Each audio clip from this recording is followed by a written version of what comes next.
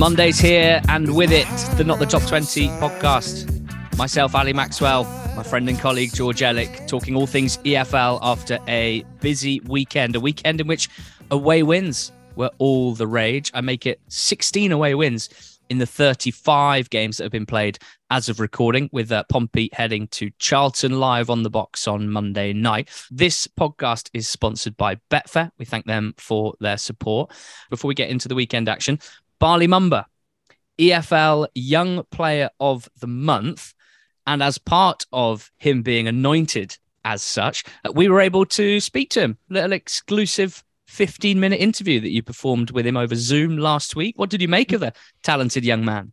I like the idea of me and Barley performing together, as if up that left flank, two inverted wide players. Yeah, I mean, he's a great man. It was great to speak to him. His infectious nature. It was, when I read out or told him at the top of the interview, I introduced him as EFL Young Player of the Month.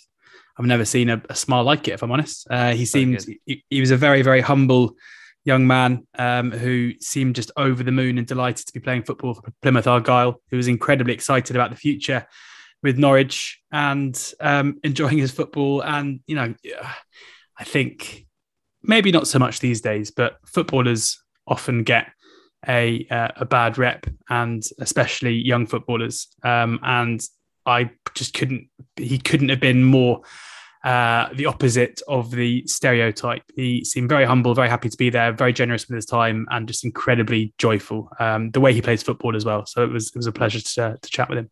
He goes straight into the EFL All Smiles team with one of the great grins up there with Ethan Laird, of course. Jon Dahl Tomasson's the manager of that particular team. Georgie Kelly of Rotherham United. We're going to talk more about him later on. He goes straight into the team after an interview this weekend and a big old beaming grin. So who else should be in the EFL All Smile team? Let me know. Tweet us at NTT20pod. And if you'd like to watch the full interview with Bali Mumba and George Ellick chatting football and grinning at each other, head to our YouTube channel, Not the Top 20, on YouTube, and subscribe to it. Let's talk football. Good cop, Bedlam at Bramall Lane. Not the battle thereof, just pure Bedlam. The only draw in the Championship. Ordinarily, the only game we wouldn't talk about, but this is a good use of the good cop feature. This is why we love football. It was incredible. Sheffield United 3, Blackpool 3. The scoreline not reflecting the storyline at all, really. So I'll try and whiz through it for those who missed it. 2 Blades goals early on. McAtee and Iliman and Jai, and Sheffield United, you'd have thought, may cruise to victory from that point. Nope. Bang, bang, bang. 3 Blackpool goals between the 30th and 51st minute. All of a sudden, the Seasiders are ahead.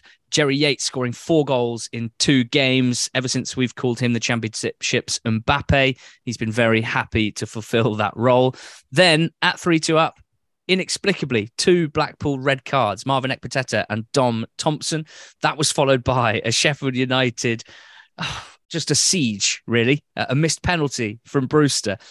Cousin Chris Maxwell making some mad saves. There were potential handballs not given, disallowed goals. And then finally, Oliver Norwood just ending things by thumping home a volley after a ball dropped out of the sky after Cousin Chris had punched a corner up in the air. Then somehow, that wasn't quite it. In the 99th minute, CJ Hamilton ran clear for Blackpool, had like I'd say an 8-yard head start running in off the left side. But Reda Kadra, probably the only Sheffield United player with the speed to catch up with CJ Hamilton, put his head down, motored back, knocked Hamilton kind of out of his shooting motion, and a right foot shot was blocked. Blackpool could have won that game 4-3 in the 99th minute with 9 men. And if they had, I'd have probably just retired from podcasting. Then it was full time. Then there was a massive fight. An incredibly fun game for the neutral. Very confusing, I think, emotions-wise for both sets of fans.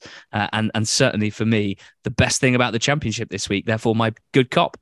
Bad cop starts at Bramall Lane as well. It was a really heated weekend of football in the Championship. And I'm taking this role of bad cop very seriously. I'm the sheriff and I'm making some arrests for some bad behaviour. The 4 red cards that we saw, I will start with at Bramall Lane, because there's a couple of other incidents elsewhere that I want to touch on as well of heated moments, let's say. But I mean, Ekpiteta's sending off was incredibly naive, I guess. So, when you're at Bramall Lane, you are 3-2 up, coming back from being 2-0 down, for Ekpiteta to go in and make the sliding tackle as he did when on a yellow card was pretty foolish, and he can have no complaints. But it's the ones afterwards that are the real issue.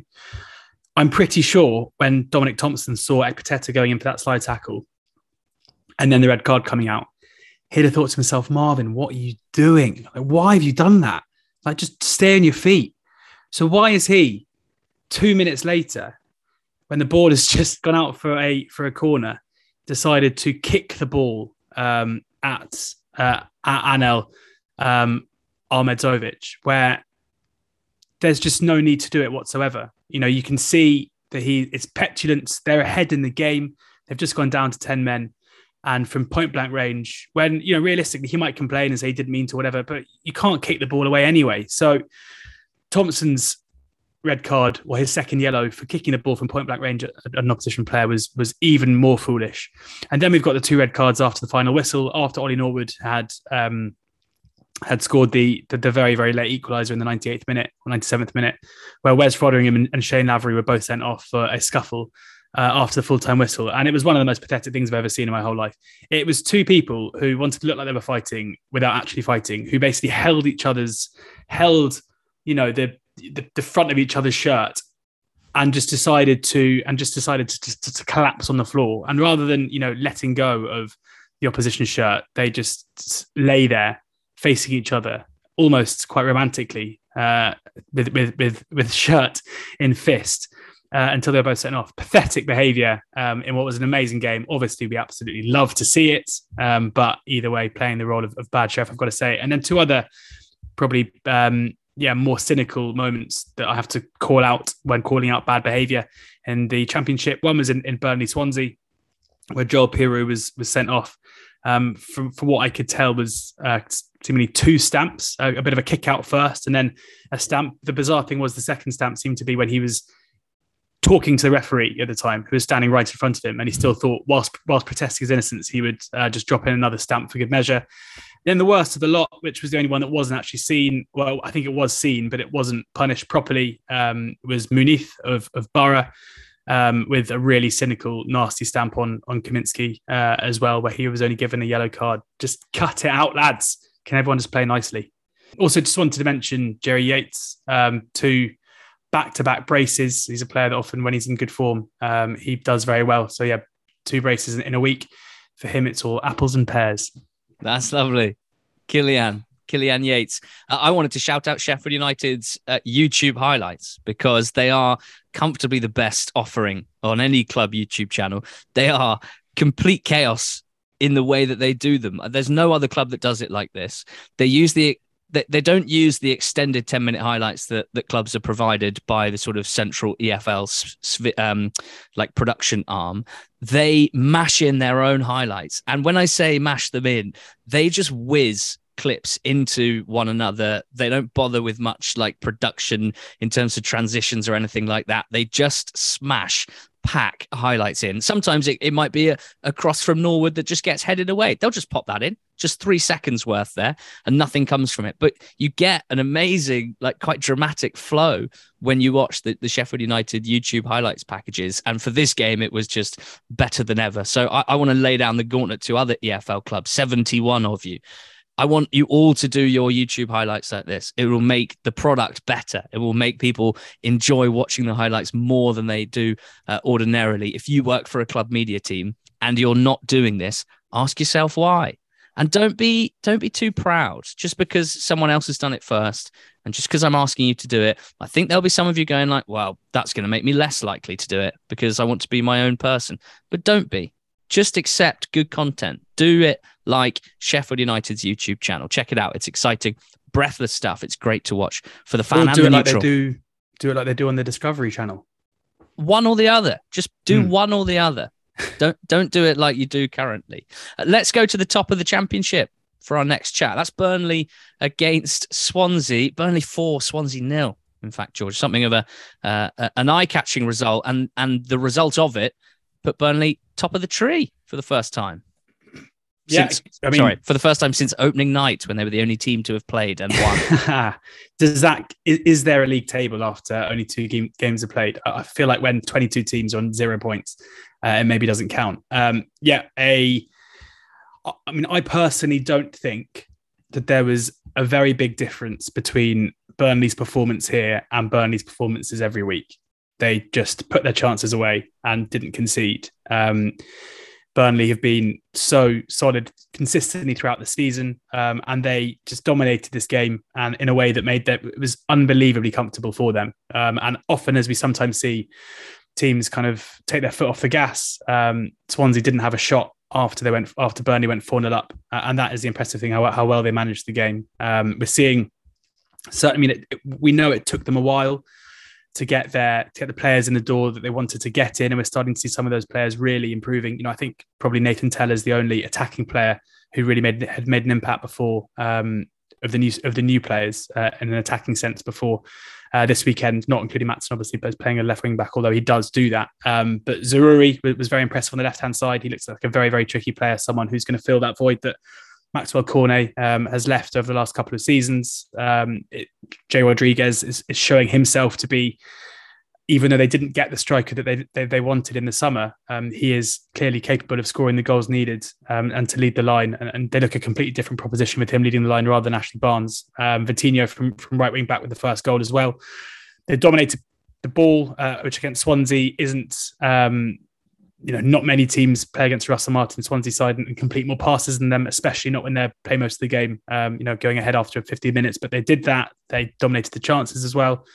It was just a very well-oiled, very, very good performance from a team that we've said, we had them first in our championship pre-season predictions. It's way too early to start patting ourselves on the back about that. But we've said consistently all season that, they look the team who would likely improve. And I think in terms of the performances we've seen this season, it felt like days like Saturday were on the horizon because they dominate enough games to beat teams far easier than they've made it at other times.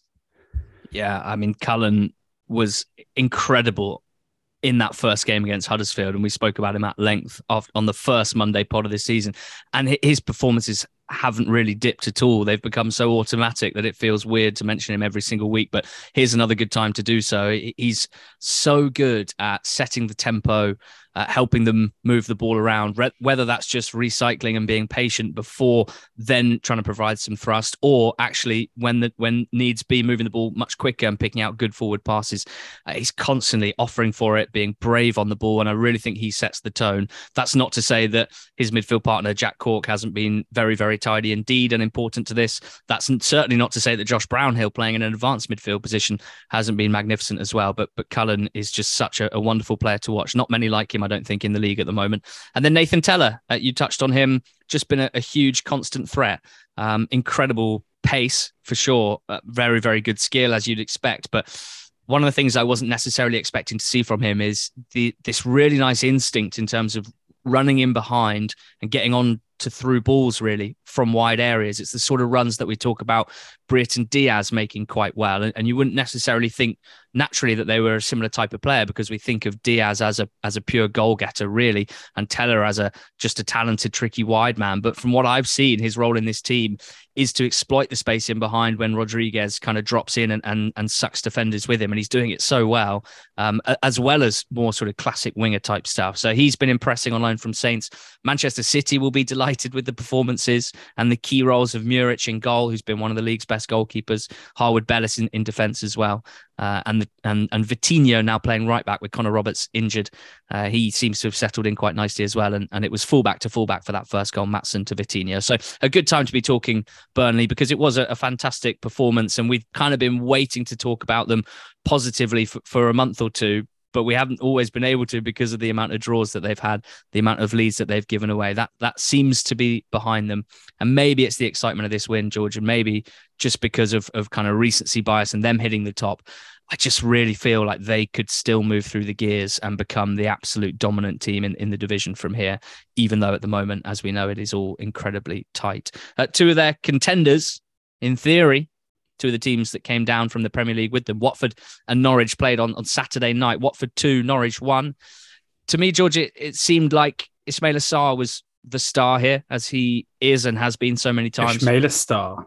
For Watford, he won a penalty in the first half with a good little run in behind. He was found, a little clipped ball from Kamara found him, and he was brought down, maybe a little soft in the eyes of some, but he won the penalty. Dangerous play.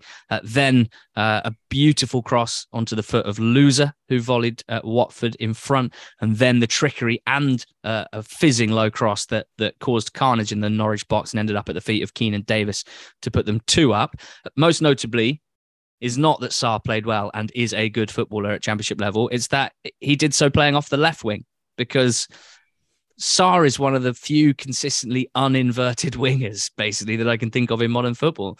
Unless I'm missing something, he has almost always played off the right for Watford. I believe he plays off the left for Senegal. And suddenly you look at Kamara, who is excitable, shall we say, when it comes to getting forward, and is looking very, very, very good recently.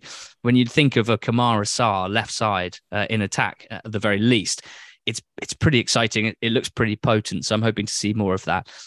Last thing on Watford is a quirk from Adam Drury on Not the Top 20 squad, flagged up that live on Sky this season, Watford have played 6 and they've picked up 16 points, 5 wins and a draw. When they've not been live on Sky, 8 games, no wins, 4 points. And the games on Sky have been against Sheffield United, West Brom, Burnley, Borough, Stoke and Norwich. So it's a bit of a confusing one at the moment. Excellent live on Sky against supposed top teams and really, really underperforming in those other games. As for Norwich, I still have that weird feeling, George, of them being pretty good, but not that good, and maybe not as good as they should be, which is just quite a weird headspace to be in, I think, certainly for myself, and I know a lot of Norwich fans as well. Yeah, it is a bit weird. I mean, the thing I would say from a positive standpoint is that, yes, Norwich haven't been great so far this season, but they've still managed to beat loads of teams. They still went on a 7-match winning run or 7 wins from 8 early in the campaign, which is why they are in their lofty position as they are now. Which shows that even a 5 out of 10, 6 out of 10 level of performance for this group of players is good enough to probably make them a top 6 team at the very worst. I think the likelihood is that they will improve. I think that the game on Saturday night was a bit of a funny one, because even though I wouldn't for a second suggest that Norwich deserved to lose it, I do think they definitely should have had a penalty in the first half when Sargent was pushed in the back, and then it's naturally a very, very different game if they do get that. But they've had decisions go their way earlier in the season. I guess the biggest concern for me is you want something, a bit of kind of momentum or upwards, something to happen at a club in a good promotion season. It's quite rare when you see basically a flat season end in success, and you definitely feel that at Burnley, where I don't think the fans can really believe their eyes about the kind of football they're seeing at Turf Moor, whilst also winning. We can definitely, even though they've gone through a wobble themselves, we definitely are seeing that at Sheffield United, who are back up really mobile under Paul Heckingbottom. At Norwich, there is definitely a kind of strange disconnect between the results and the feeling between the fans. And I guess they would say that they're not surprised that they are going through their own disappointing period of form now with just 1 point from 3 games against, Watford is the one where, sure, Norwich fans will say fair play. We've gone away to Watford, we've been beaten, but the Reading, and to get 1 point from Reading and Preston is disappointing. So yeah, it feels like the only way is up, but there's very little evidence from what we're seeing so far that there's an improvement in performances. Middlesbrough 1, Blackburn Rovers 2. Win, win, win, loss, loss, loss, win, loss, win, loss, win, loss, win, loss, win. 2-1 Roasters. Roasters? Rovers. Roasters. Blackburn Roasters. Wow. It's actually kind of nominative determinism, that, in a weird way. Why is that? You roasted something till it's burnt black. Okay. Is that what happened at the Riverside?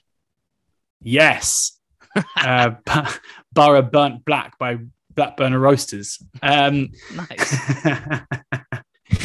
Oh, it's silly.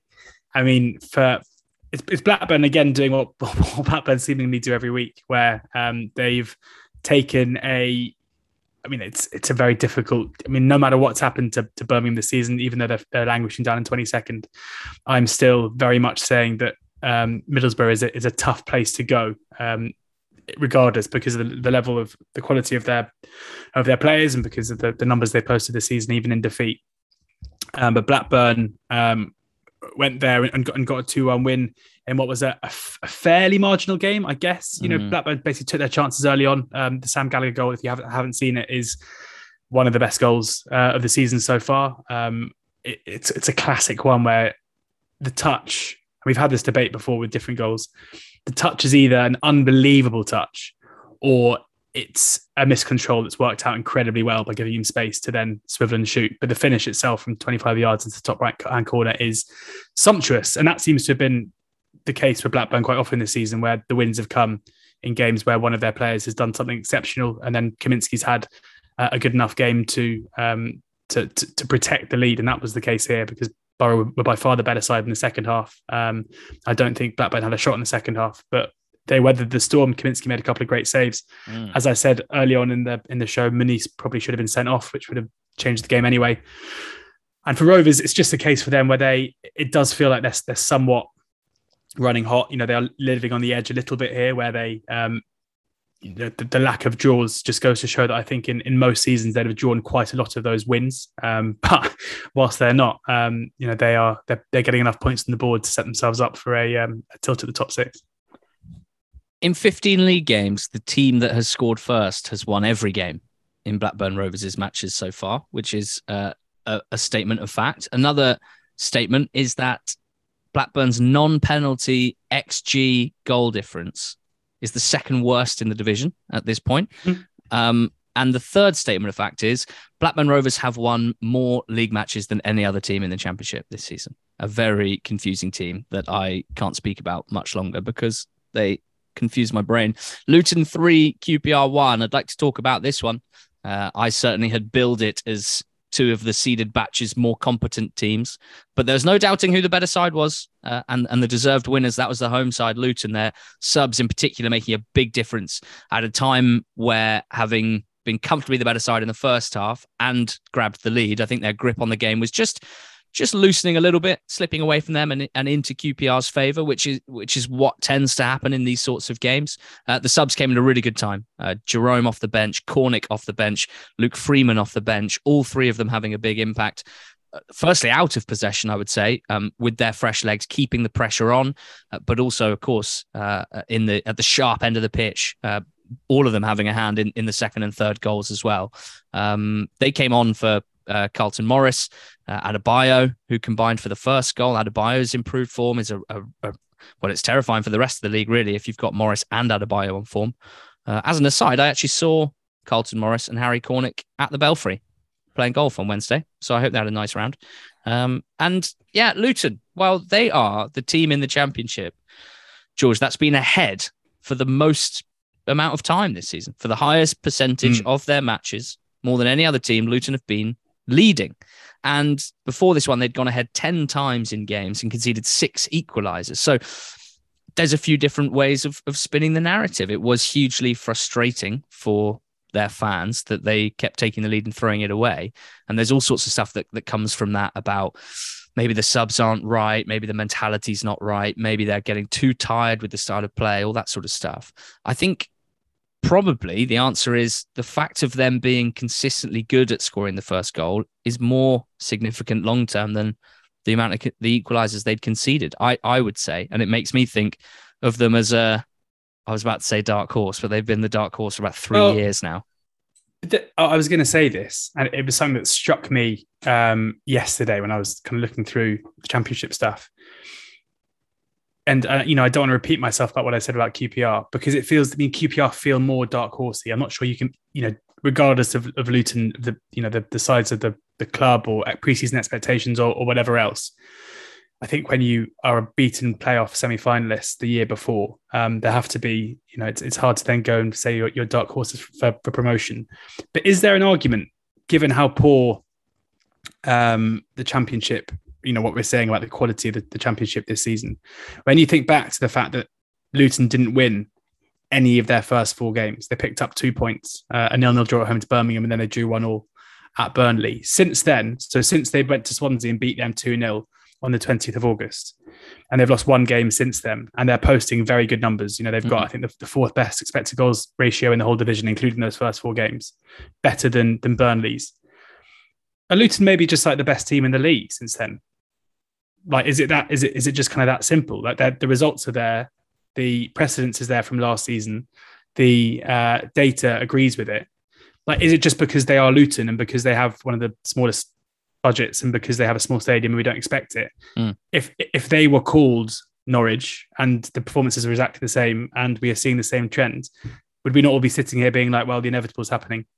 The team that everyone thought was going to be the best is now becoming the best. I think there might be some complacency about just how good Luton are and how sustainable this form might be. I agree. I was probably, it was probably this morning when this started to crystallize in my mind. So I'm glad to hear you speak like that. I spoke last week or 2 weeks ago about their midfield 3, Clark, Campbell, Lansbury being, in my eyes, as good a unit as there is in the Championship. Now, can you rely particularly on Lansbury to play as big a proportion as matches as you'd like to keep that partnership alive and kicking? I hope so, but maybe not. Morris and Adebayo up front need no explanation introduction. They are excellent and they look like they're getting better as a duo. So I was always, in the last month, I've been thinking that there's defensive issues, particularly in terms of individual errors amongst the defensive personnel. Then when you see they've got the second best XG against in the league, the way my mind works is, our individual error is going to last forever? Probably not. What is more likely to last is that process, is that structure and how good they've been out of possession and to the extent to which they keep teams away from their goal for the most part. So very positive on the Hatters this week. How about we're going to be welcome to the Kenny next week, aren't we? It's exciting. Yes, please. Better plan a trip. Reading 0, West Brom 2. George, Richard Beale, caretaker manager, starts with a win. Means there's now a Mick Beale and a Dick Beale managing in the Championship. God, I love that. That was amazing. It was the most, just the archetypal new manager bounce game where it was probably one of Baggy's, it certainly wasn't one of their best performances of the season, but they did the one thing they hadn't been able to do for the rest of the campaign, where they scored goals. They put some half chances away. Matt Phillips off the right hand side with the opener, Gardner Hickman with a long range strike for the second, and they win the game 2-0. They didn't keep Reading particularly at bay. Reading had their chances and didn't put them away. It was just a massive, massive whole load of variance just poured all over the pitch in the game after Steve Bruce left the club, and that was it. And they won the game really comfortably. Should there be more being made of Matt Phillips's step over in order to throw the defender off balance, and then he just passed it into the net? When I saw that, I properly yelped. I was going mad for it, and I haven't seen anyone make anything else of it. But he's running at the defender, and he just throws in a huge step over with his left foot that just opens up a little gap for him to pass it into the net. And it strikes me that is a genuinely quite a jaw-dropping piece of invention and execution.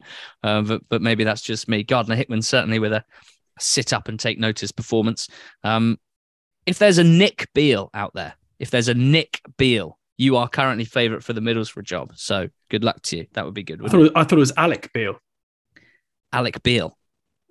Ali McBeal. Oh, wow. What a lady. Hull 0, Birmingham 2. I'm going to take an approach to this one where I'm not going to talk much about the football because I don't want to overdo match analysis, particularly really positive Birmingham match-specific analysis, because I think Hull right now in this moment are the worst team in the league. Last week, I started my Huddersfield 2 Hull 0 analysis by saying I don't think Huddersfield did anything special to beat Hull. I didn't want to go overboard, and I'm quite pleased because I then think Huddersfield came up against a somewhat better team and lost on the weekend. So bigger tests to come for Birmingham.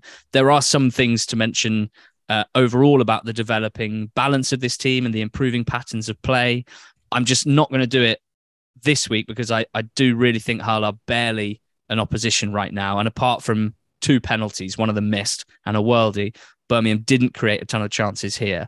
But what I would love to talk about is that I honestly never thought I would see a Birmingham City team look and feel like this without experiencing either a change of ownership or a relegation to League One, which might have allowed them to reset and do a kind of Sheffield Wednesday-esque thing where they start winning games again and getting good feeling back. The scenes post-match were magnificent. You can find videos on social, the players going over to the fans.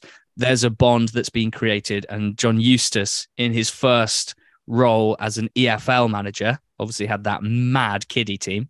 He is playing an absolute blinder on and off the pitch at the moment, and it's exciting. I think there's still a long way to go on the pitch. I'm not going to start setting objectives for them. I'm not going to say I think they're all of a sudden a playoff contender or anything like that. I don't think that's necessary. I don't think that would be right to do. But I'm excited. It's great to speak positively about Birmingham City. I like a lot of the players. I like the manager. I like what I'm seeing. So while the current owners are in, I will always cynically assume that they may ruin things, undermine things, upset things in some way, like Chanziri at Sheffield Wednesday, who for 18 months has kept pretty quiet and things are going quite well. But I don't trust them, and that is always going to be a concern for me. But as we've seen at Wednesday for a period of months, sometimes a year or two, as they're showing, good managers can still get things going despite shambolic ownership, and they can still achieve a level of competency and results, and they should always be applauded for that. George, Preston 0, Stoke 2. Stoke looking good? ? Preston looking bad ? Which one is it?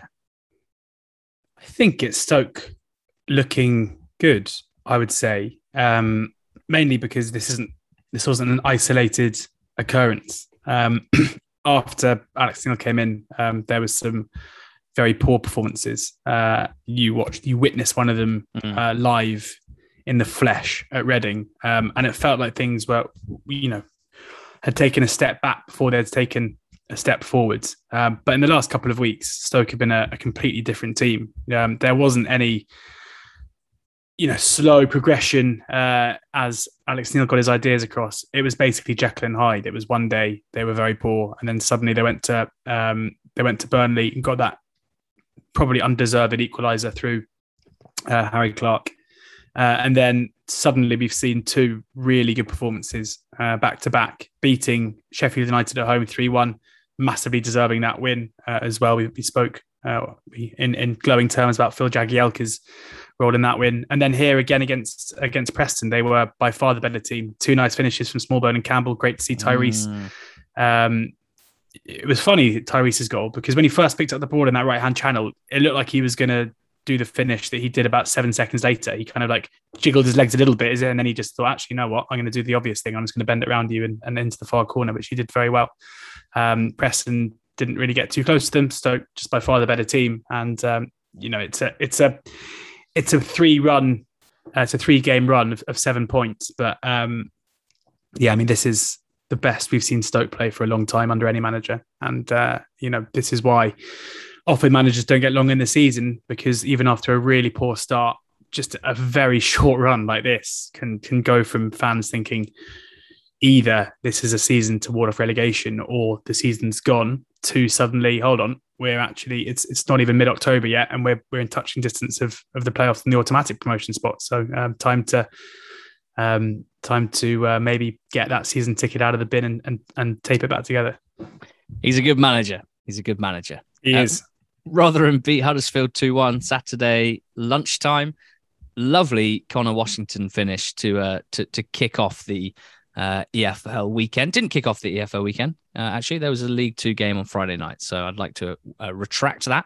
To kick off the Championship weekend, Connor Washington just posted one into the top corner. A lovely way to rouse us all. And then Huddersfield set piece. Drink to equalise. Really nicely worked. Good finish from Danny Ward. And then, if anything, I thought the game was pretty poor. There was maybe a 5-minute Huddersfield spell towards the start of the second half where they put on a bit of pressure. Disallowed goal, correctly so. A good bit of play from Sorba Thomas down the right side. Danny Ward just not quite connecting, having made a good run across the front post. And then it was Rotherham that went ahead. And it was a diagonal ball delivered into the box. It was Richard Wood holding off 2, 3, 4 defenders, it felt like, and nodding it down for Georgie Kelly to smash home. Georgie Kelly is where we're going to go now, because he is becoming, or has become, a cult hero among Rotherham fans. And I wanted to make sure that everyone starts to know Georgie Kelly and gets to know Georgie Kelly and his story and his personality and his smile, because I'm loving it. He's not even started a league game yet for Rotherham. Now, Niall, who's a Rotherham fan on the NTT20 squad, wrote an unbelievable message explaining that the cult status, the circumstances of his signing from Bohemians, a part-time team in Ireland, his background up to that point where he'd been at Dundalk, but didn't really break through there, was always the understudy to Pat Hooban, George, who you'll know from his Yellows days. His lack of minutes from signing in January at Rotherham, because, he joined a high-performing team. They had Smith and Ladapo and Coyote, and he wasn't really involved. And then that just incredible fairy tale impact in scoring the goal at Gillingham to make it 2-0 that confirmed their promotion in front of the away end. Those were his first minutes in a Rotherham shirt.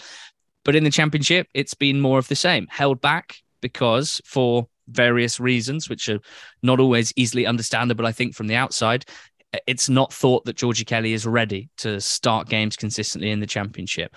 And you'd have thought that some players would be quite frustrated, angry maybe, and a bit sort of chippy in a post-match interview where they've come off the bench and scored the winning goal.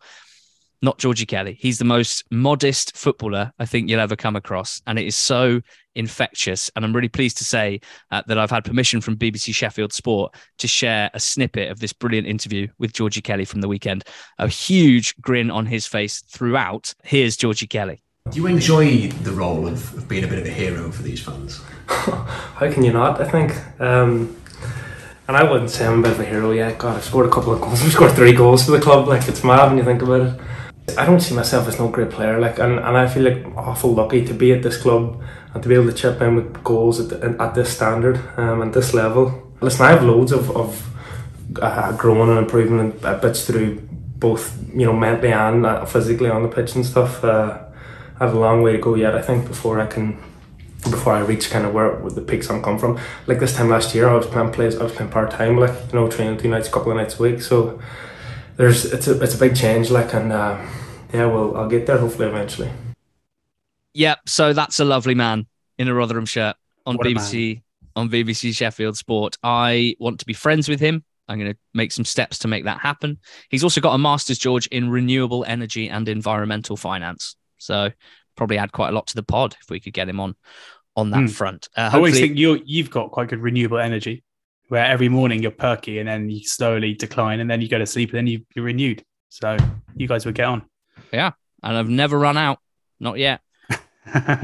Hopefully Georgie Kelly can get to a point physically, psychologically, all those different aspects where he can be starting games, because he looks like he's got a goal scorer's instinct at the very least, and Rotherham could certainly do that in their squad. So good win for Rotherham and good for cult hero Georgie Kelly to score on the telly and just gain a few more fans. George, Sunderland 2, Wigan 1.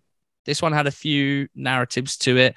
Came up together from League One last season. Wigan have in their ranks Charlie Wyke, Broadhead, Max Power, James McLean. All of them have played for Sunderland before. Sunderland 1-0 down, won it 2-1.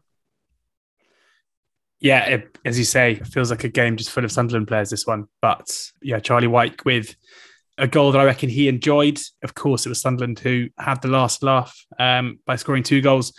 And Tony Mowbray is, personally, having always felt that Mowbray was dealt quite a tough hand. Well, not a tough hand, but wasn't necessarily given a fair appreciated. Appreciated by Blackburn fans. It's really lovely to see Sunderland fans fully getting behind Mowbray and what he's doing at the club, because it has been very difficult coming into a club and having basically a squad of 2 strikers. 2 strikers who are both very good strikers, and Ross Stewart and Ellis Sims. And given the way that they play and the nature and the fact they play together, having neither of those available has made it quite difficult for Mowbray. But the good thing is when they play badly at the moment, they normally draw 0-0, and when they play well, they win games. So, yeah, I mean, it was a good performance, a good comeback. Sirkin, the left back, getting his first senior goal. Pretty surprised to see over the weekend. I don't think there are many blind spots that you and I have, and I'm not lumping you in with this either, but suddenly seeing reports of Sirkin being linked to Brentford and back to Spurs, where he just left, took me a little bit by surprise. I hadn't quite appreciated.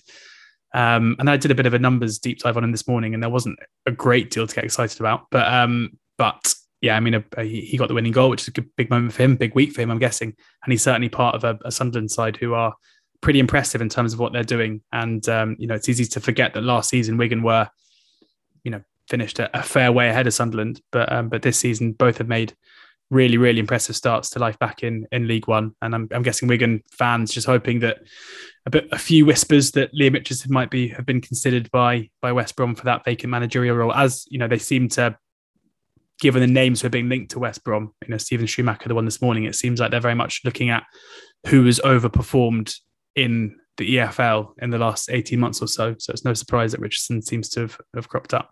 I mean, left-footed defensive player who's played left side of a back three, left back, left wing back, only 20 years old. Even those very facts are always going to flag up someone to the big clubs, aren't they? I mean, there aren't many players of his age who aren't already owned by Premier League clubs and on loan in the Championship that are getting those sorts of minutes and getting that sort of backing. And what's also weird is that if you look at, we often joke that Dougie Freedman listens to the pod because you look at who Crystal Palace buy and it's always players that we love.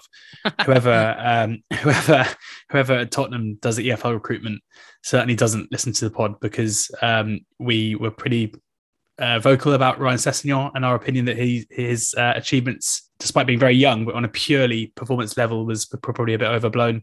Joe Rodon was a player that we liked, but we said at the time we weren't necessarily sure he was a Premier League quality. And then Sirkin would be the latest one where we're like, okay, not someone I necessarily thought would get a move to a Big Six Premier League club. But I mean, given they've just let him go, they know plenty more about him than we do. So we'll see. Patrick Roberts was absolutely on one here as well. 7 dribbles completed. I think 12 attempted. It was a dribbly performance from Patrick Roberts, including one nutmeg of James McLean that had me making involuntary noises, shall we say. Other wins, away wins for Millwall, their first of the season, actually, at Bristol City, 2-1.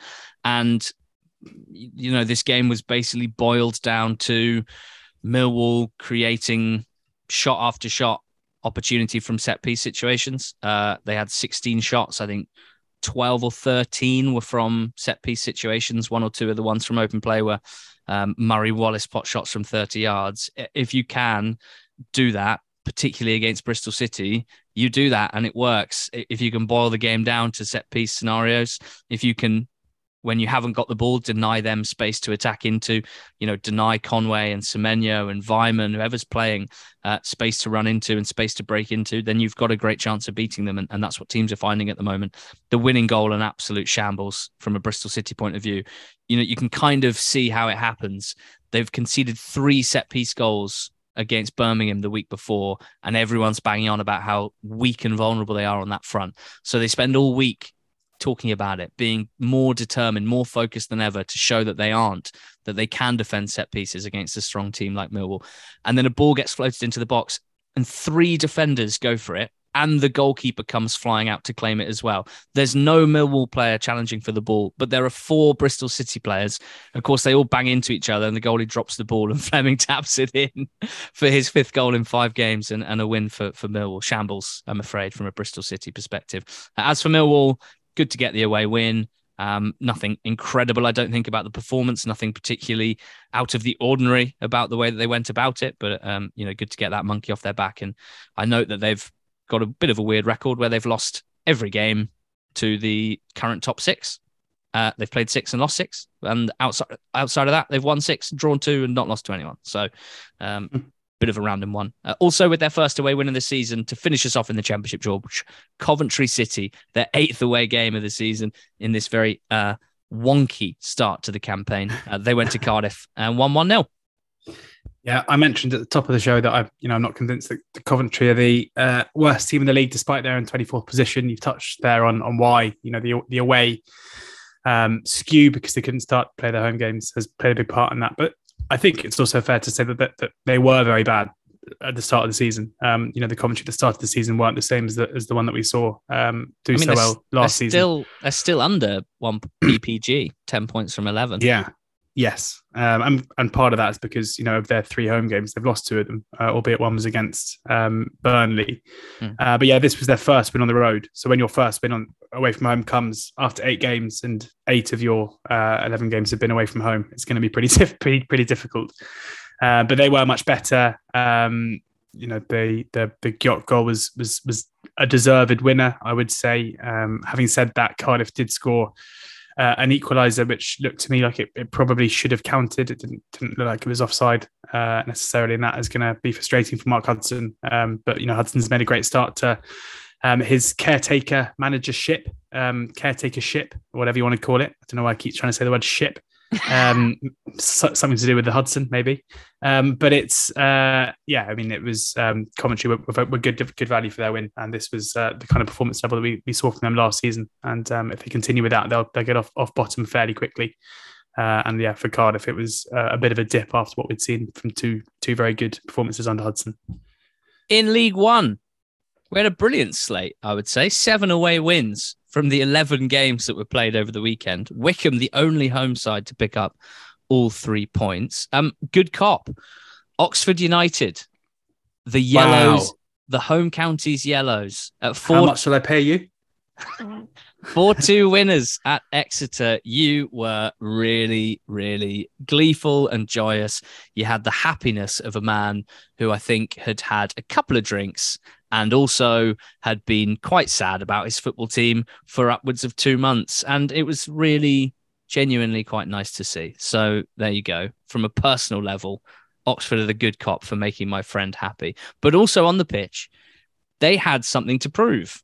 And dare I say it, they had a manager to play for. This didn't look like a team that's downed tools, a team that's just waiting for a managerial change, kind of using it as an excuse to underperform, which is what you do see quite often across the leagues. I don't get the feeling that almost any of Oxford's or underperforming start to the season has screamed players don't like the manager anymore. So this felt kind of notable. They were 4-0 up after 55 minutes.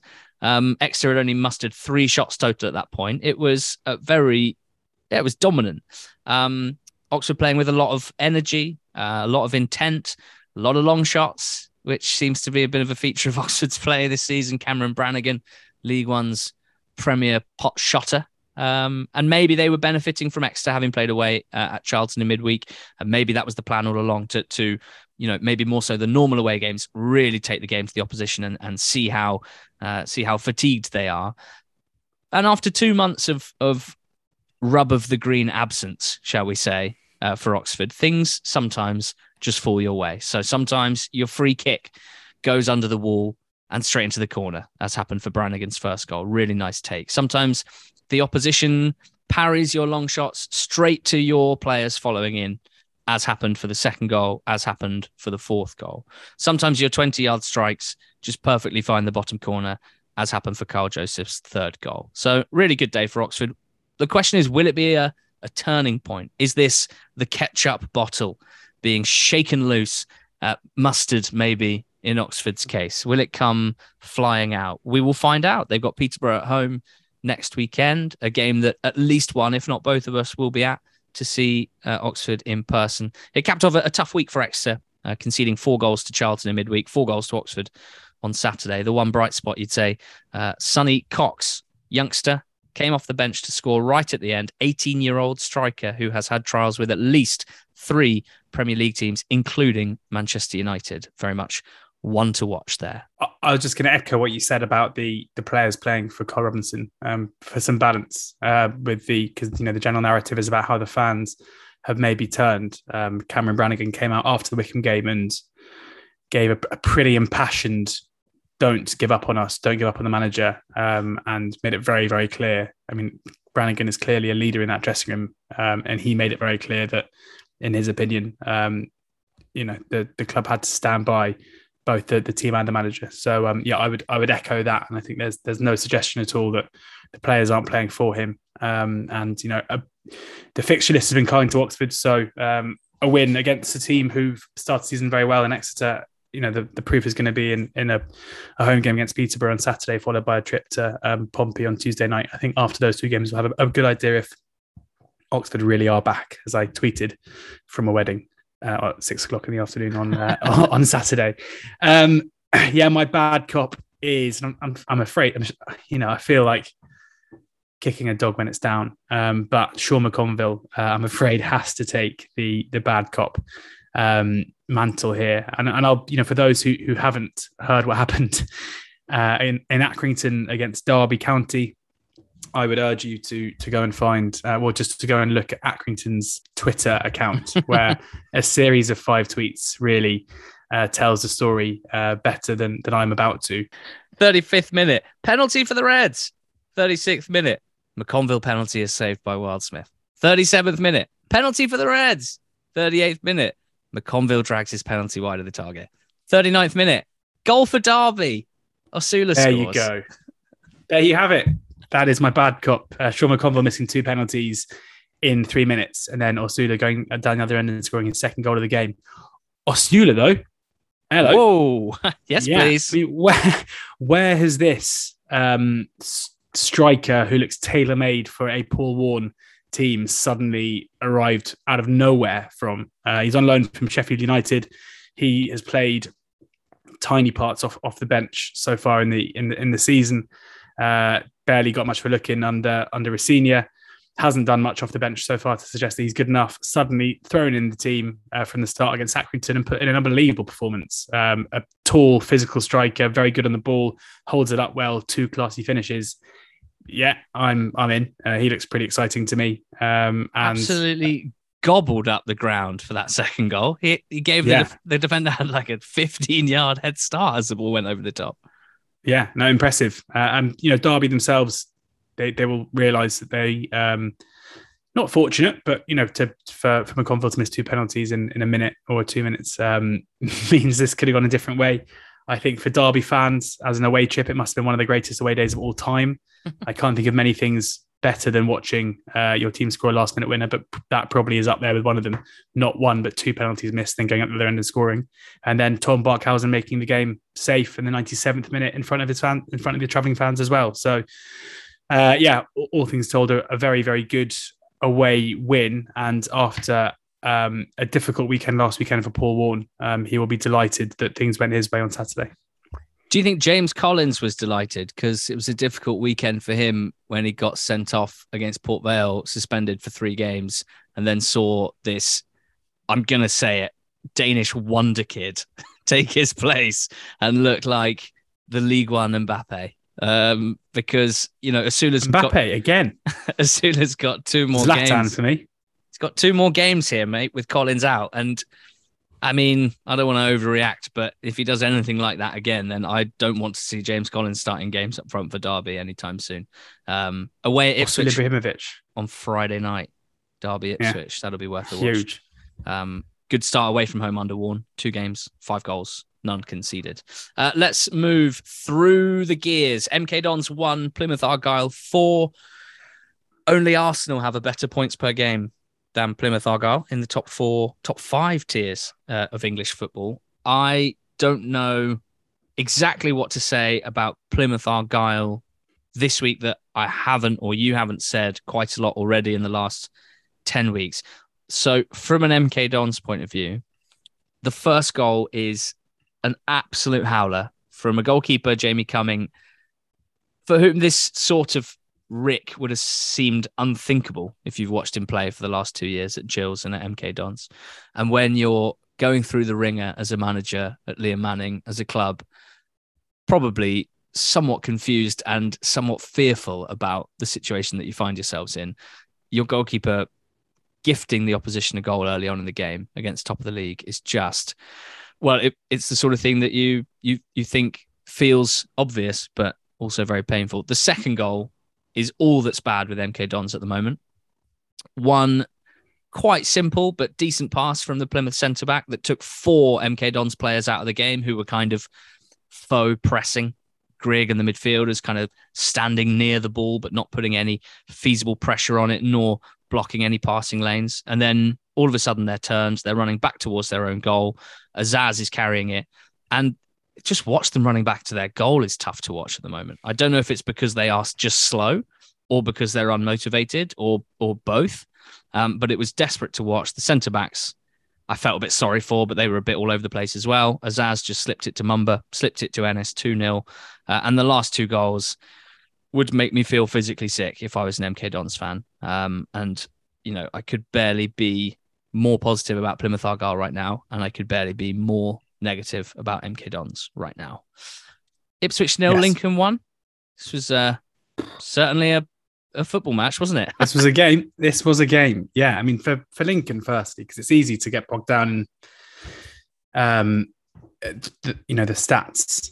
This was a pretty interesting game from that respect. But for Lincoln, given we had them bottom of our 1 to 24s, they're sitting in 13th. But it's more just individual games they've had. They've gone to Ipswich, they've beaten them 1-0. Yes, of course, was backs to the wall. But as I always say, if you're Lincoln City and you go to Ipswich and you win 1-0, this is the way it's going to look. You are not going to be capable of being the better side for 90 minutes against a team who are, who's probably have 1 or 2 players who, if you combine their wages, amount to the whole first team at Lincoln. This is the way you're going to have to do it, and they did it, and they won 1-0. But they've also, of course, hosted Derby and beaten them 2-0, and they've had a 6-3 away win at Bristol Rovers, and they're yet to be beaten at home all season. So there are a lot of things that Mark Kennedy is doing in his infancy of his managerial reign at Lincoln that is, very impressive and deserves to be applauded. Having said that, this was a pretty fortunate one. The goal itself was Lincoln's kind of one big chance of the game, and Ipswich created loads. I wouldn't necessarily say that Ipswich created loads of good chances. It reminded me a little bit of Oxford's performance at Wickham last weekend, where they went behind and they had a load of shots and a load of territory and a load of possession, and probably did deserve at least something out of the game. But it wasn't like they missed countless open goals or very good chances. It was more just the accumulation of attempts on goal and some desperation there as well. I don't think Ipswich lose anything in defeat. I didn't kind of just be like, ooh, maybe they are. Maybe we've been overrating them. It was just one of those days where the ball didn't go in, and once they were behind, they found it very difficult to come back into it. I think my only thing was that when House scored for Lincoln, hilarious goal, by the way, where the ball just gets headed up in the air. I think it was accounted for between 4 and 5 seconds before getting flicked on again and House stabbing in. That was the 24th minute. Ipswich hadn't had a shot at that point. 24 minutes at home to Lincoln, no shots yet. Last week, they were 1-0 down early against Morecambe, had their first shot after 40 minutes. So it's just something I thought was notable. That is an abnormal amount of time for a team with Ipswich's level of territory, dominance, quality, talent, whatever you want to call it, to just not even have a shot. So maybe the attack's just a little clogged up at the moment, needs loosening. Derby on Friday, the one to watch there. 16 of their 33 shots were blocked. I'm saying build a statue of Ioma, Poole, Jackson, O'Connor, and Ruffin, the back 5 for Lincoln. Just build them it'd be more than a statue. It'd be like a sort of Mount Rushmore, but with 5 faces on it. Because that is absolutely unbelievable. Only 5 shots on target for Ipswich. So I definitely agree with you. I sort of expected to see this as, wow, isn't this ridiculous? Like, how did it not go in? But I actually think it was just pretty good defending and couldn't quite pierce that very last Lincoln wall. So great stuff. Lincoln hit the post as well. So arguably came the closest to a second goal. I think it was House from a set piece as well. So bad day for Ipswich, particularly with Argyle winning, particularly with Sheffield Wednesday winning, George. They went to Cambridge, which I'd have said is a tough place to go. Didn't look like it here. They were comfy as hell. Yeah, it's a bit of a weird one. What's happened with Cambridge? Obviously focusing on the winning team here, and Sheffield Wednesday were good value for their win, and they look, as you keep saying, week in and week out. They may not be quite as flashy as Ipswich, but they are, or Plymouth Argyle for that matter, but they are certainly a team who have a very consistent performance level and seemingly know how to win. But for Cambridge, things have unravelled in a very strange way. The season started well, and unlike other good periods of Cambridge form under Mark Bonner, the numbers were pretty good as well. They weren't didn't look like they were particularly running hot. It looked like they were winning the games where they were deserving of winning and being the better team and creating better chances. But they've lost 4 games in a row now. The fixture list, of course, hasn't been particularly kind to them in those 4 games, having played Derby, Ipswich, and Sheffield Wednesday. So 3 teams we probably anticipate will be in the top 6. But and then the other one was a 2-1 loss at Bristol Rovers. But you do wonder sometimes if a run of tricky games can somewhat derail your season. Heads go down.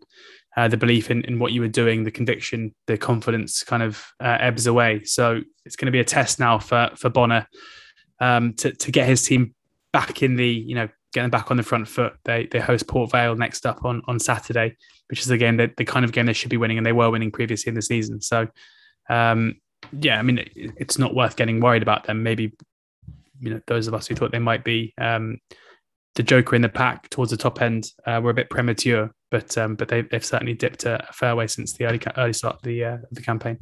Lee Gregory at the double, looking fit and sharp, and if he's fit and sharp and playing in a team that's creating a lot of chances, he's going to score 20 league goals. I'm pretty confident of that. He's only got 3 at the moment, so some way to go, but that's what I'm expecting if he stays fit for the rest of the season. I think for Wednesday, they're third at the moment, but only really because the top 2 have been so strong. I think for now, if you can, and you're a Wednesday fan, you have to try and ignore Argyle and Ipswich. You have to try and ignore the league position specifics, whether you're first, second, third, or fourth. I don't think that's important at the moment. Just focus on your own performances and results, which have been objectively very, very, very strong.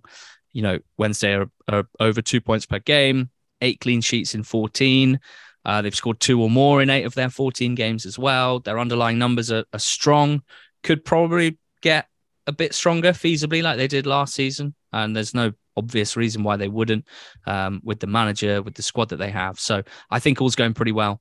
They have played the other 5 teams in the top 6 so far. They've lost 3 and drawn 2, and then 9 games against teams outside the top 6, 9 wins, most of them utterly, utterly dominant. So, if that's going to continue, even if they drop points against those around them, if they win all the rest of them, they're going to be in pretty good shape.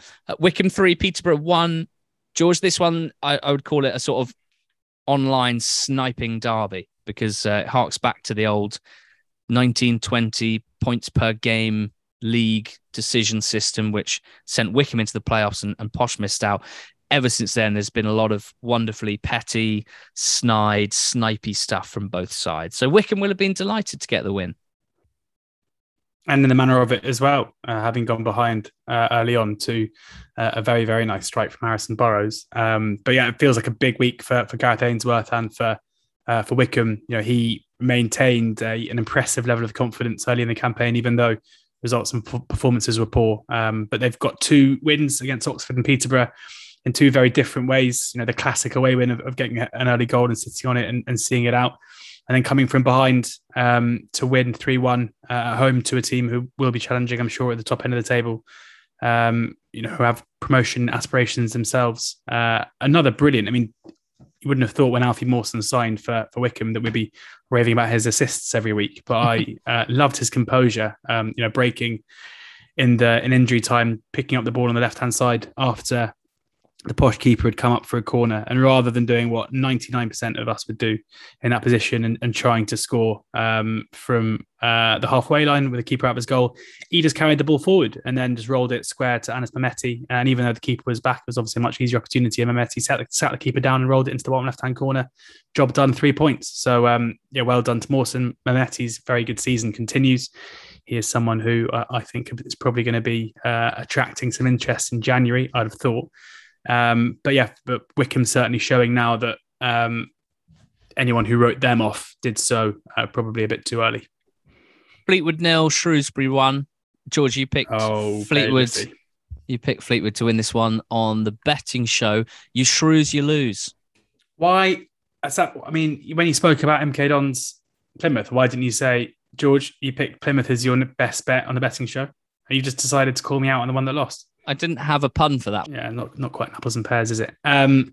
It's Yeah, I mean, it was a lovely goal from Tom Bayliss, just a player that I love, and I'm very happy to see him performing so well consistently, because I've been mocked by some for really pushing how good I thought he was when he got his move to Preston, where he didn't play any football. Now he's back playing regular football again, and I maintain in a team where I'm not particularly sure he suits the way they like to play, but when he does get on the ball in those areas, he's classy, and it was a lovely little shift and finish into the top right hand corner. The only real moment of quality in what wasn't a great quality game. Fleetwood are just one of those sides where they are. I mean, I'm not concerned about them at all, because they are very solid, but they're struggling to score many goals. So when they go behind in games, especially against a Steve Cotterill side who, like Gareth Ainsworth, is so adept at setting up a team to protect a lead, it was always going to be hard for him to get back into it. I wish Shipley's shot had gone in the goal rather than hit the post, because that was a beautiful move from Shrews. Passing football, full of confidence, vision, understanding. The style has been really the only question mark this season. The results cannot be argued with at this point. And that was some pretty sexy football. I should also mention that was more or less their only foray forward in a second half, where they faced quite a lot of pressure, blocked quite a lot of shots, and had Marco Morosi to thank for his 7 saves. Cheltenham 1, Bristol Rovers 4. As I say that, I'm wondering why this wasn't higher in the running order. Not sure. I'll hold my hands up there. It's not because I'm embarrassed that a few weeks ago I said I was really worried about Bristol Rovers, although I did say that. And since then, they've picked up 10 points from 4 games. I'm sort of, the only reason I can still sleep at night on this front is that the general response from Rovers fans was, yes, us too. But things have massively improved. I think you can point to a couple of things here. The returning from injury of defenders, Gibson in particular, Thomas, who I think was suspended rather than injured. They've made a huge difference. Defensive 3 that we spoke about, Hoole, Glenn Whelan and Gordon in the 6-3 defeat to Lincoln. I mean, it just looks so different now when you've got players playing in their natural positions. The midfield 3 of Coots sitting, Rossiter and Finley buzzing around him is working very well. And then up front, it's just looking great. And it all kind of comes back to Aaron Collins, who has 14 goal involvements in 14 games. The absolute star of this team. It's so exciting to watch. They got Loft, Marquis, Coburn all getting minutes, and their job kind of occupying defenders physically and just letting Collins run amok. That's what he's doing. And he did so here in this game against Cheltenham, helped by the fact that Cheltenham's defence were sort of more resembling statues than human beings. But, just a really exciting array of attacking football, some good goals scored, a set-piece goal as well. And Bristol Rovers now heading into a very tricky run of games, full of confidence and well away from the relegation zone now. It's Argyle Wednesday and Derby up next for them. And while, you might think, gosh, that's pretty tough trio of games, I also sort of think if this group of players can stay fit, if any of those opposition teams drop their levels even slightly, Bristol Rovers are the sort of team that can cause them big problems. So I look forward to that potentially happening over the next few weeks. Okay, League Two, to take us to the end, a league where 9 of the 24 teams are on less than 1 point per game. We're just under a third of the way through the season. It's quite confusing. Almost all of them have sacked their managers. And there's another one to talk about. George, let's go straight to bad cop here. Well, I don't know who I'm giving it to, because I'm going to talk about Gary McSheffrey, who's left Doncaster. This might look quite odd on paper to those who look at the league tables in the EFL and don't really follow what's going on and think that they can make opinions based on pure league tables. I mean, we're getting close to the table doesn't lie stuff here, but they are, they're 12th in the table. They had quite a decent start to the season in terms of results. But anyone who's been watching Doncaster this season, or I'll actually change that, anyone who's been following Doncaster basically since the turn of the year will know that things haven't been good enough. The recruitment in the summer was poor. I think a lot of fans felt like they didn't get the players that they needed, and those they did bring in weren't of the requisite quality. They picked up a lot of points early on in the campaign, but the performances weren't particularly good. And if anything, the performances have got worse, and the results have got worse as well. And the final nail in the coffin was a 3-0 defeat against Carlisle that could easily have been more. So that is kind of the bad cop story. But you pointed out to me in the press release this morning, talking about the caretaker positions, right? This is a quote from the Doncaster website. Head professional development phase coach, Chad Gribble, and youth development phase transition coach, Paul Green, will oversee first team training until a new appointment has been made, supported by the existing remaining backroom staff. Now, I can only assume the reason why we haven't had the remaining existing backroom staff listed is because they didn't have enough space on the website. Because those, I mean, and this is a proper, I'm a real football man rant here, and it's not the case because I like modern day structures in football. I get it. But I want to give bad cop to the names of those positions, the names of those roles. Like if we take Chad Gribble, head professional development phase coach, like Paul Green, youth development phase transition coach. Now I'm going to make a case for the fact that a few of those words mean the same thing. For anyone who did, A-level English, I'm taking out the red biro and I'm crossing out all the unnecessary words that are being written here. Because first of all, youth development is something, but youth and development kind of mean the same thing. But then you go on to transition. Surely development phase and transition are exactly the same thing. That is basically the definition of transition is a development phase. So I don't understand what they're doing with these things. Basically, head development coach Chad Gribble and youth coach Paul Green would suffice. Rant over.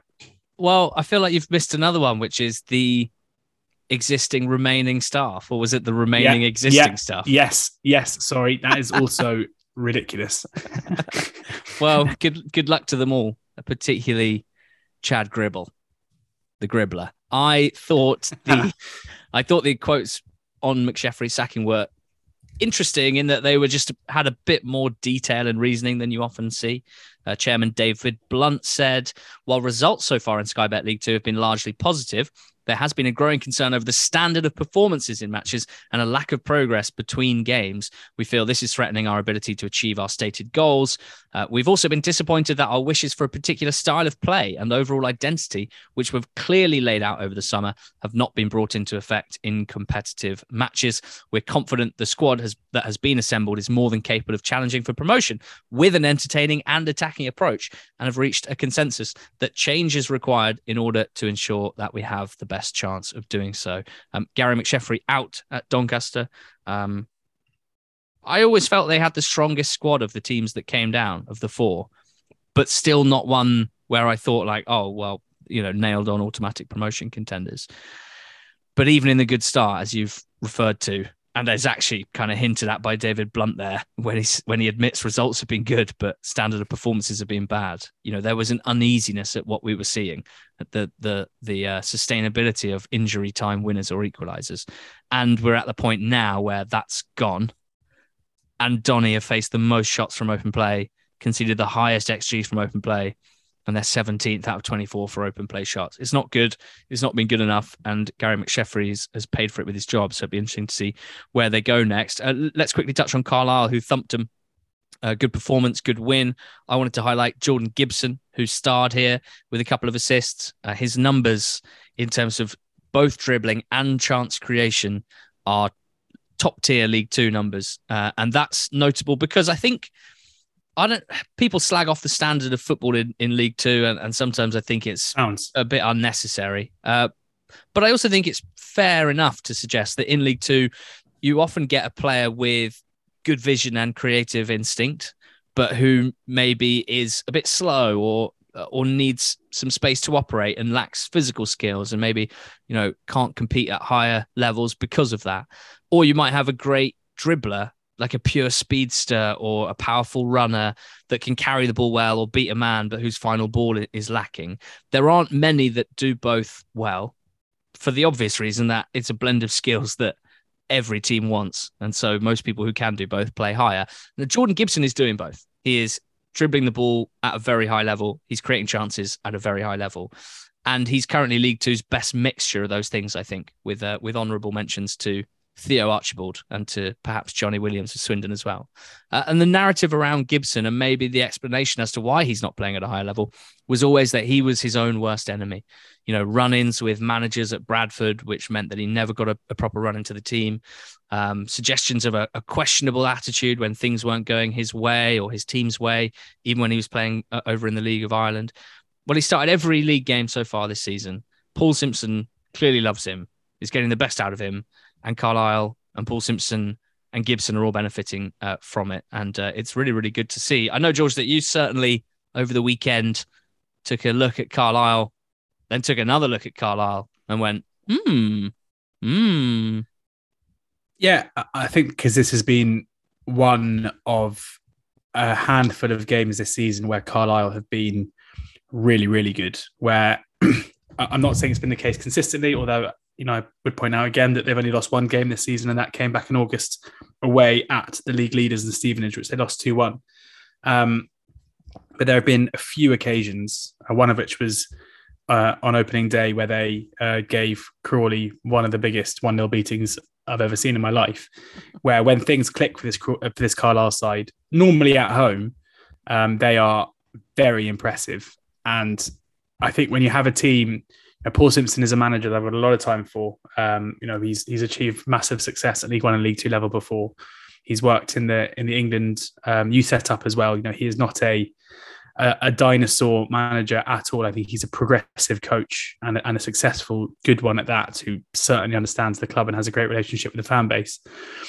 I think when you've got a team in Carlisle who, when they're at their best, are one of the best, who've only lost one game this season, I think they are very much a dark horse to be right there towards the end of the season. I also like Stretton, who scored the brace. I think he has something different. They've got a kind of clutch of four strikers, really, who all offer something a bit different in Dennis Evans and Patrick as well. And to have four complementary strikers who all offer something different, who can all score goals, is a pretty strong position for a League Two club to be in. So, I think, and Moxon's clearly been the star so far for them this season as well. A brilliant signing in the summer. So, I think there's a lot to like with Carlisle. Callum Guy scored a nice goal from range. Him and Moxon have both scored 2 each from outside the box this season, which is all a sort of nice addition to a steady diet of attacking football and goals. A good cop is Tranmere, though, not Carlisle. 3-0 winners at home to Crewe on Friday night. Makes it 5 wins in a row without conceding a goal. They've gone from having 7 points from 8 games to having, 22 from 13, just outside the playoffs. I think Dylan Simeu, as they sing at Prenton Park, I think he might be the most adored loanee in the whole EFL right now. I'm sure there'll be people thinking, no, I really love our loanee. Trust me, not as much as the Super White Army love Dylan Simeu. And I just wanted to give credit to Mark and Nicola Palios here, really, rather than talking about players that we've spoken about quite a lot in the last few weeks, and giving more credit to Mickey Mellon, who we've tried to give credit to in the last few weeks, having criticised a little at the start of the season. I want to give credit to the owners because I think this is, without wanting to be premature, a pretty good example of not just sacking a manager because there's been a month or 2 months of bad results. It's always worth remembering, from our point of view, that there's owners generally, especially if they're hands-on, have more context than fans, have more context than the media. They're there day in, day out, talking to the manager, discussing with the manager good or bad results. They've worked with this guy for many years. They have a good idea of his qualities. They've both worked in football for a long time. They know what he's like day to day, leading the team, doing the job that they hired him to do. And clearly they might have been of that belief that this was a very new team with a dramatically reduced average age that maybe deserved a month or two of grace, I guess, before they really started judging progress. And they're benefiting from that, because there were strong calls to sack Mellon. And there are always strong calls at any club after a month or two of bad results to sack, to try something else. And I think to not do that actually takes a lot more guts than sacking a manager. And I don't think there are enough owners willing to show a patience and understanding, I guess also a belief in their own ability to hire people, and a strong constitution when things are bad. And when things are, in the eyes of some, kind of irreparable and where something has to be done. So yeah, I wanted to praise the owners, and I want to see more of this. Really, 14 of the 72 managers that started the season have been sacked already in 10 weeks. 20% of the managerial pool employed on the July the 30th are now not, and it's not good, and it's not natural. And there's also no evidence, as far as I can see, that sacking your manager guarantees to improve the health or prospects of an EFL football club beyond the next week or two. And even that's not always guaranteed. So if you can't see further than the end of your nose, your ability to make decisions is going to be impacted. And that's going to impact the team that you own, the team that you're in charge of. So there you go. An amazing run for Tranmere. They're away to Harrogate next, and then 3 home games in a row. Could keep going this. Could keep going. Stockport 1, Grimsby 3. George, the 2 teams that came up from the National League last season, there were 17 points between them in the National League. Now there's 10 points between them, but the other way round. Grimsby, the winners, very happy camp at the moment. Yeah, almost like football isn't an exact science and things can change, isn't it? Yeah, we both put this up as we both laid, so said that we didn't think Stockport were going to win this game on the betting show, so good that came off. Just frustrating, I'd have thought, for Stockport fans who'd have hoped that the win at Bradford would have been the springboard to finally mount that promotion challenge. It's interesting because we always like to point out and remind people that no one has ever been relegated the season after being promoted from the National League or the Conference into League Two. But similarly, there always seems to be a massive overreaction as to just how good the teams that win the National League are, where always it seems the moneybags, runaway winners at the top end are always installed as first or second favourites, and it very, very rarely works out that way. And that has been the case with Stockport this season. And for Grimsby, I think it's testament to their recruitment in the summer that was smart, and certainly to Paul Hurst. It shouldn't be surprising that Paul Hurst is a better manager, or at least looks to be a better manager at this stage of his career than Dave Challoner, given Hurst has done more than oversee half a season of promotion out of the National League. He took Grimsby here before, and he did unbelievable work with Shrewsbury. And yes, things didn't go to plan elsewhere, but given the opportunity to build his own squad and implement his ideas, he is proving yet again how good he can be. And a 3-1 win at Stockport just shows how far they've come. And they are. We both spoke about it on Thursday's pod. They are a very good League Two team, and are proving it basically every week. If they could get their home form sorted and win more games at home, then they would be further up the table, and they're already in a pretty good position. Do you want to tell me about Salford 0, Bradford 1, or Mansfield 2, Walsall 1? Probably let's talk about Bradford, I think. Andy Cook scored another goal in what was, I mentioned there, Stockport being frustrated that they weren't able to continue a good run of form. We've seen recently Salford have had their own little run that's made us think that maybe they are going to be a team who can break into that kind of top 3 pack.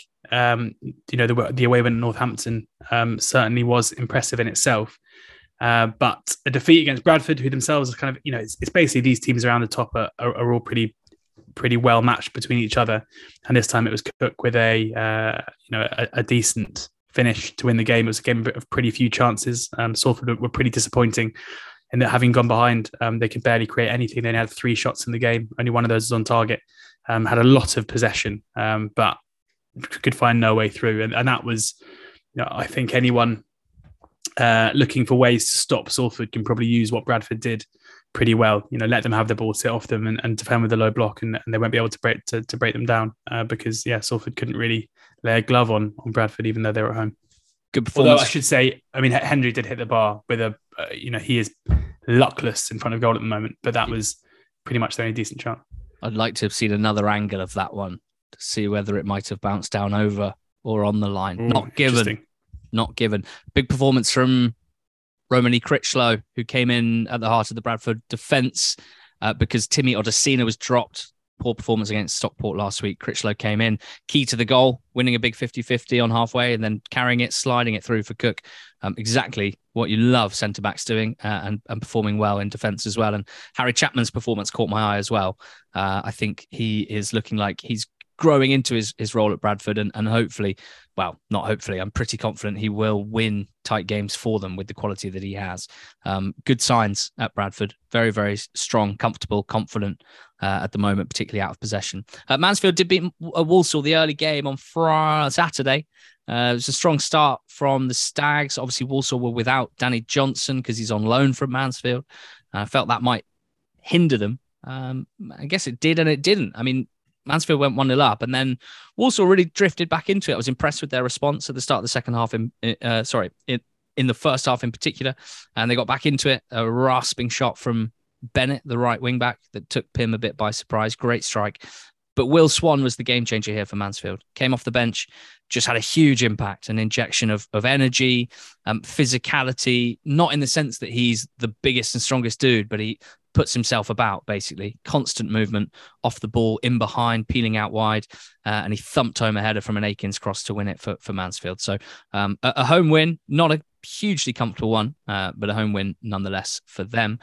George, Wimbledon 0, Sutton 1 is an historic fixture for the two sides, most specifically for AFC Wimbledon, because in 2002, AFC Wimbledon's first game since the shambles that was Wimbledon FC's move to Milton Keynes was at Sutton, a friendly, a 4-0 defeat to Sutton at Gander Green Lane. They've never been in the same league since then until now. So is it a derby? Is it not a derby? It's quite, geographically, it's quite close. Whatever the case may be, it was a pretty spicy affair. Sutton came out 1-0 winners, and impossible to argue with that, really. Yes, I mean, Johnny Jackson was on the ITV highlight show, and he called it a derby. So I guess we better go with that. But you can see that he was also very frustrated with a couple of things that he felt went against his side. Josh Davison missed the best chance of the game, hitting the ball wide, or kind of skewing it wide from 6 yards when it was probably easier to score. And then the goal itself, Jacko seems to think it was a foul on the keeper. I mean, it was pretty tenuous. The idea seemed to be that the Sutton player had pushed the Wimbledon defender into the keeper, who then knocked the keeper off balance. I mean, maybe it was pretty hard to see from the clip, but I think it's probably quite rare that you're going to get those rightly or wrongly. I don't think it was a blatant mistake, but I'm sure when you feel like things are going against you, you would just love one of those decisions to go your way and alleviate the pressure just a little bit, because especially in the second half when they were behind, the Dons really struggled to find their way back into the game and create much to reclaim any kind of victory. And it's probably made even worse by the fact that Sutton, having been so consistently good for their basically whole stay in the EFL, came into this one off the back of probably their worst run of form so far, yet we're able to get the victory. I really hope that AFC Wimbledon are willing to stick by Johnny, because we want to see him do well, but there's no denying that things right now are not going the way that he or anyone involved with the club would want. Crawley 2, Newport 1. Feels nice to talk about a Crawley win and to say that they were the better side as well, because I think in their only other win this season, we were actually pretty rude about them. So it does feel nice to say that. This was a game between two teams with caretaker interim managers. Lewis Young, the Crawley caretaker manager, looks at the very least pretty popular with the players, because after the first goal, they all ran over to Lewis Young, gave him a big old hug, which is good to see. He is brother of Ashley Young. He was a player at Crawley for 7 years. At the end of his career, straight into a coaching role, and here he is leading the team in the interim. And it was all quite classic interim manager gets a first win, first up stuff, I think. He even said in his post-match, he went back to basics. And he also said something which I found really quite funny and interesting, where he said, George, I wanted us to be fierce, intense, front foot. And then he paused and went, and what formation did most people play when they were growing up? 4-4-2. 4-4-2. So that's what he did. Simple enough with the roles, trying to build partnerships across the pitch. Hess and Tyler and Powell in midfield, Naderson and Nichols up front. I think Cerula and Fellows looked good down the left side. He changed the goalkeeper. They got a rare set-piece goal. They took chances at good times. It was just classic. Interim manager comes in, goes 4-4-2, and his team wins a match. And on top of that, I would just say that Fellows, I've mentioned him a couple of times. I'm very excited about him. I mean, he's been playing for a very underperforming team, but he's got very eye-catching close control, speed when dribbling, when he darted in behind to get onto the through ball in front of the goalkeeper and tee up Tilly for the first. And he played right wing back under Betsy. He played left midfield here and really starred. So I'm looking forward to seeing more of him. Not such a good day for the other caretaker manager here. That was Darren Kelly, Newport County. Darren Kelly is the director of football of Newport County, and he took charge of this one. It didn't go well. Sorry, sporting director, not director of football. As you can imagine, I was pretty sad to see Rowberry sacked last week. It was just after we'd recorded. I don't think he's a bad coach or a bad manager, but performances were undeniably bad. Results were bad. Not improving either over the last few weeks, and losing home games to that extent is always going to cause problems for you. So I think the most critical I'd be about James Rowberry is that in the last few weeks, as happens to a lot of managers, it just felt like he was just chopping and changing players' style, just desperately trying to find something that works. And I can understand why you'd do that, but it just made me think maybe he had slightly lost his grip on things. So, I personally don't think that the sacking of Rowberry will automatically make Newport better or move them towards the top half. In fact, I think they have to be pretty careful and make sure the next appointment is a good fit.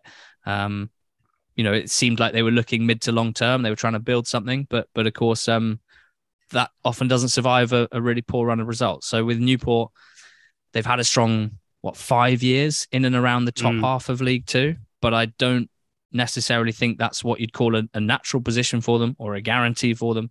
And so I'm not going to use, I don't want to be over dramatic, but I just think they really need to make a good appointment here. It'd be interesting. Do you know who the latest name being linked is? Gabriele Cioffi is available. If Gabriele Cioffi has cult status for a positive sense in this podcast, this man, I think it's fair to say, does not. Mark Cooper. Oh, cool.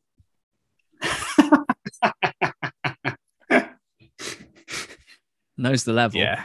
Rochdale beat Barrow 2-1.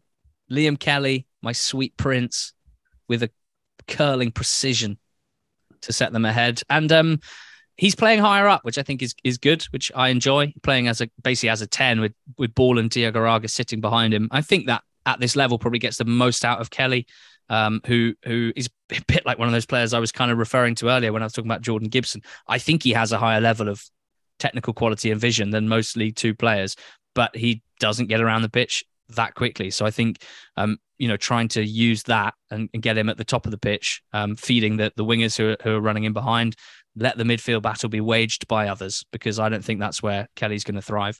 It is the wingers that I think are probably the most interesting for me in this Jim Bentley 4-2-3-1. You got Quigley, who looks like a great fit for the system, was a good deadline day pickup on loan. Perfect as the sort of pivot as a number 9. He's not going to run in behind loads. So I think having Devante Rodney, Odo, Tyrese Sinclair, another option out wide as well. I think those are quite good options. And Bentley's just quite quickly built a team that looks like it makes sense, and it's just nice to be breaking down some Rochdale wins and a team looking competent. It's he started with Carlisle, Leyton Orient, Northampton, and they didn't win in his first 3 games against good teams. Since then, 1-0 wins at Collieu, at Newport, and now a first home win of the season. So really positive stuff for Rochdale, and I hope to see more of it, particularly with one of my favourite players in the EFL, Liam Kelly, at the heart of it. Not long to go now. George, tell me either about Swindon 1, Colchester 0, or Harrogate 2, Hartlepool 1.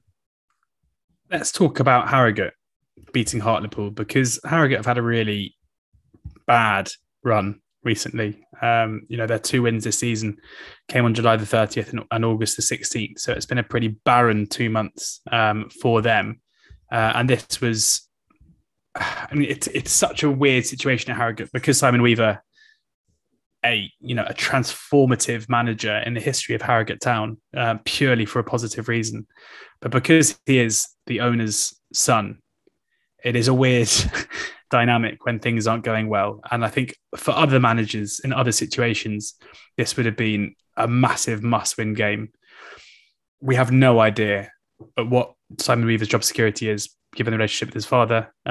Is he unsackable? Would he still have been sacked if they lost this? I've got no idea at all. But in terms of their season so far and the manner of the performance and the win itself, this was really big. They've been really poor from an attacking standpoint for the last few weeks, which is bizarre because last season they were so open.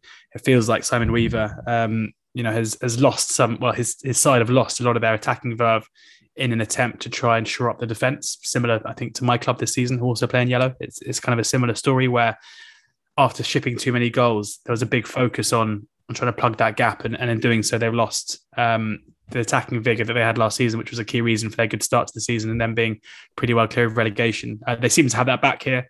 They created lots of chances. They had the better chances. They went 2-0 up in the first half, and they continued to have opportunities in the second half. I've got to say, though, despite Hartlepool's pretty poor start to the season, Josh Umara is really fun. I mean, that is an outrageous finish for the consolation goal. It's his 7th goal of the season. He seems to just love scoring consos towards the end of games, which is quite fun. But he is a player that I am enjoying watching score goals. I'm really glad you were going to say that. I'm really glad you did say that, because I was going to say that. 7 goals in 1,000 minutes. Surprised that doesn't annoy you, knowing you. I thought you'd be like, nah, that's my line. No, it's fine. What's mine is yours. 7 goals in 1,000 minutes for a team who have only scored 12 in 14, and the bottom of the table is very eye catching. Swindon 1, Cole U 0. Not a good game, this one. There was a big chance for Jeffka in it, and a fantastic save from Hornby in the Cole U goal. No doubt that Swindon were the better side, but still didn't play particularly well. Cole U offered next to nothing really going forward, and the goal just summed it all up. Pretty hilarious. Ball across from Johnny Williams. The defender missed it. It just hit Shade on the foot. Wasn't a shot. Literally just a meeting of ball and foot, and dribbled into the goal. The winning goal that the game deserved. Sounds painful. Yeah, and fair winners, albeit Swindon will need to be better in other games against better opposition. Johnny Williams is on lovely form recently, which is always good to watch, because everyone loves lovely Johnny Williams, don't they? Gills 1, Stevenage 1, had a bit of spice. Steve Evans heading back to Gillingham. Neil Harris having put together some pretty strong quotes when he walked into Gillingham. And Steve Evans played quote bingo in his post-match.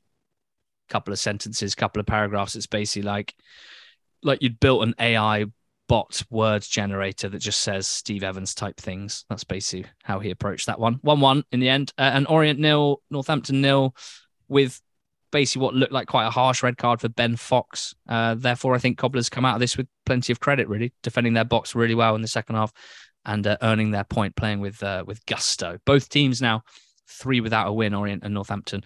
Thank you very much for listening to this Monday pod. Huge thank you to Betfair for sponsoring it and sponsoring every Not the Top 20 podcast this season. We're very grateful for their support, and yours as well, and your ears. Go out.